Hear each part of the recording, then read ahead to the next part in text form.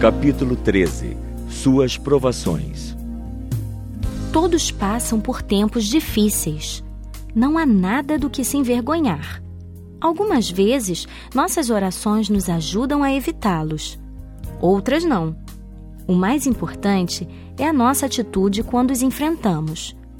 Se ficarmos cheios de ira e amargura, ou insistirmos em nos queixar e culpar a Deus, as coisas quase sempre acabam mal. Se os atravessarmos com ações de graça e louvor a Deus, Ele nos promete coisas boas, apesar dos problemas. O Senhor diz: tende por motivo de toda a alegria o passardes por várias provações, sabendo que a provação da vossa fé, uma vez confirmada, produz perseverança. Tiago, capítulo 1, versos 2 e 3. As orações da esposa em favor do marido durante as crises podem não mudar algumas das circunstâncias pelas quais ele tem de passar. Afinal de contas, se nunca sofrêssemos nada, que tipo de pessoa superficial, sem compaixão, impaciente seríamos? Mas a oração pode ajudá-lo a manter uma perspectiva positiva de gratidão, esperança, paciência e paz em meio às dificuldades e impedir que ele receba o castigo por uma reação negativa.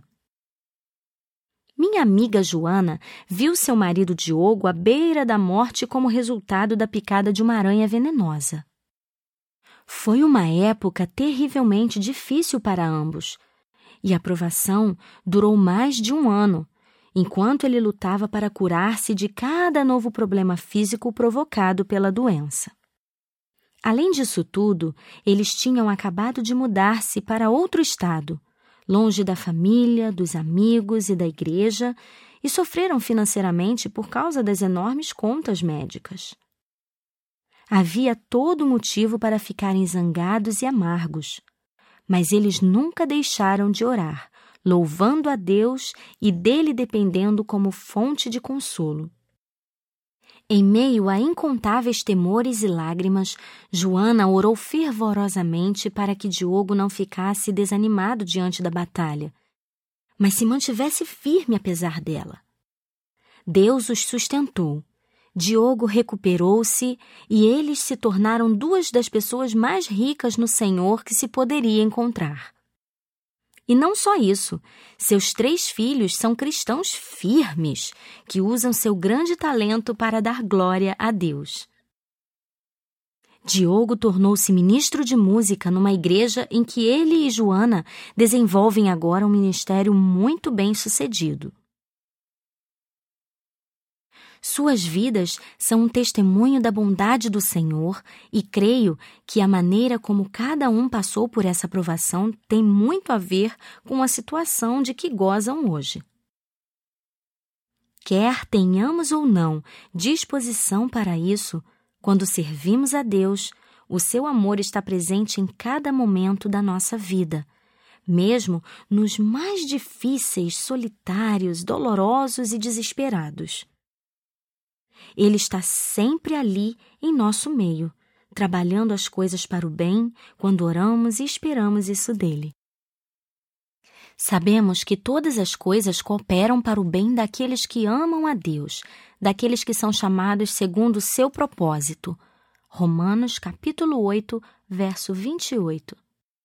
Seu propósito para as nossas provações é quase sempre levar-nos à sua presença, com toda a humildade, a fim de experimentarmos um quebrantamento em nosso eu interior independente, autossuficiente e fazer de nós pessoas compassivas, pacientes e espiritualmente fortes que glorificam a Deus. Ele usa essas situações para ensinar-nos a confiar em seu amor e cuidado para fazer-nos atravessar os tempos difíceis. Não consigo pensar em nenhuma provação que meu marido e eu passamos que não nos fizesse crescer mais nas coisas de Deus.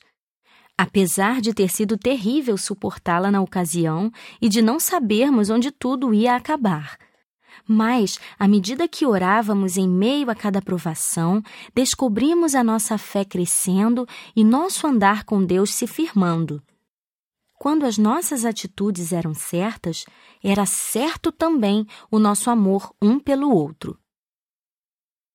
Se o seu marido estiver passando um tempo difícil, leve-o a Deus em oração, mas não carregue o fardo. Embora possa desejar fazê-lo, não tente tirar o peso dele e torná-lo seu. Isso o fará sentir-se fraco ou fracassado. Deus também não quer que você faça o trabalho dele. Ele não quer que você tente ser o Espírito Santo para seu marido. Você talvez sofra ao vê-lo lutando e deseje ajudar, mas não pode. Você pode orar, encorajar e apoiar, mas Deus usa as provações para o seu propósito e você deve ficar fora do caminho do Senhor.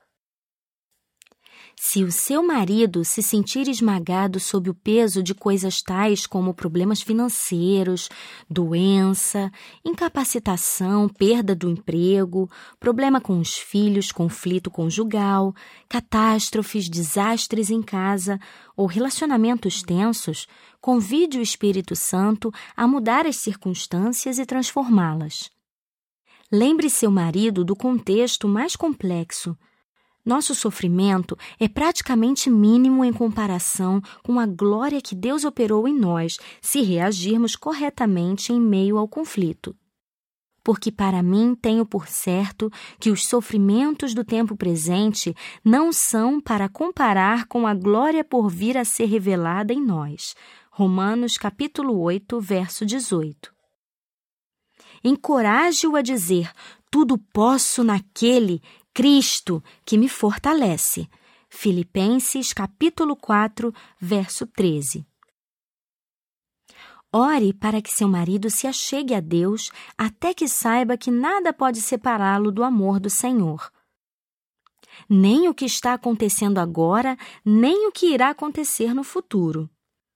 Porque eu estou bem certo de que nem a morte, nem a vida, nem os anjos, nem os principados, nem as coisas do presente, nem as do porvir, nem os poderes, nem a altura, nem a profundidade, nem qualquer outra criatura poderá separar-nos do amor de Deus que está em Cristo Jesus, nosso Senhor. Romanos capítulo 8, versos 38 e 39. Se nada pode separar-nos do amor de Deus, então não importa a seriedade do problema, ele sempre terá esperança. As provações podem ser um fogo depurador e uma água purificadora. Você não quer que seu marido se queime ou se afogue, quer que ele seja aperfeiçoado e renovado. Deus prometeu que em todas estas coisas somos mais que vencedores por meio daquele que nos amou. Romanos, capítulo 8, verso 37. Aquele, porém, que perseverar até o fim, esse será salvo. Mateus, capítulo 24, verso 13. A determinação de seu marido em permanecer firme na fé e esperar que Deus responda às suas orações é que irá salvá-lo do fogo e mantê-lo flutuando. Oração. Senhor Jesus, só o Senhor conhece o peso que meu marido carrega. Posso compreender o problema, mas o Senhor mediu o peso nos ombros dele. Não quero minimizar o que fez na vida dele, pois sei que o Senhor opera grandes coisas em meio à provação. Nem estou tentando protegê-lo do que ele tem de enfrentar. Só desejo apoiá-lo, Senhor, a fim de que saia vencedor desta batalha. Deus, o Senhor é o nosso refúgio e fortaleza, um socorro bem presente na tribulação. O Senhor nos convidou para chegar-nos confiadamente junto ao trono da graça, a fim de recebermos misericórdia e acharmos graça para socorro em ocasião oportuna.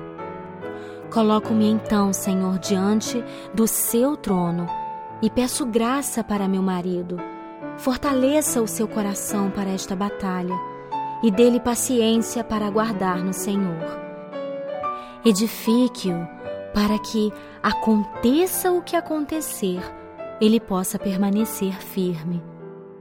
Ajude-o a regozijar-se na esperança, ser paciente na tribulação, na oração perseverante.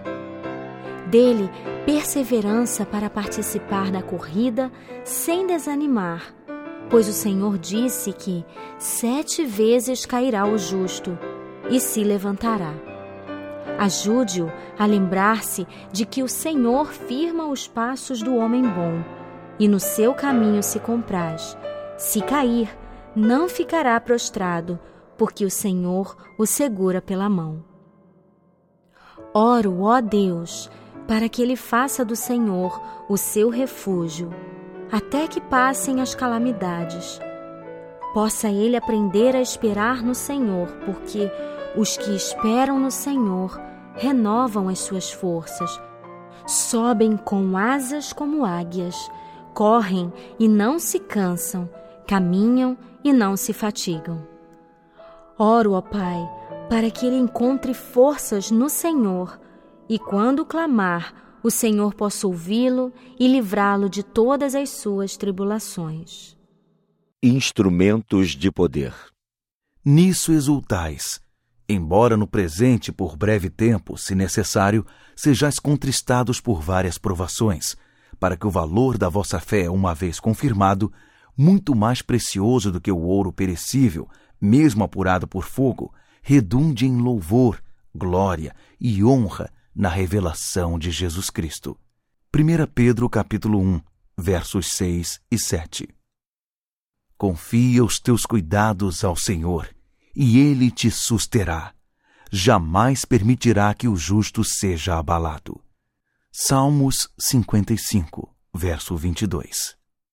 Eu, porém, invocarei a Deus, e o Senhor me salvará. À tarde, pela manhã e ao meio-dia, farei as minhas queixas e lamentarei, e Ele ouvirá a minha voz. Livra-me a alma em paz dos que me perseguem, pois são muitos contra mim. Salmos 55, versos do 16 ao 18.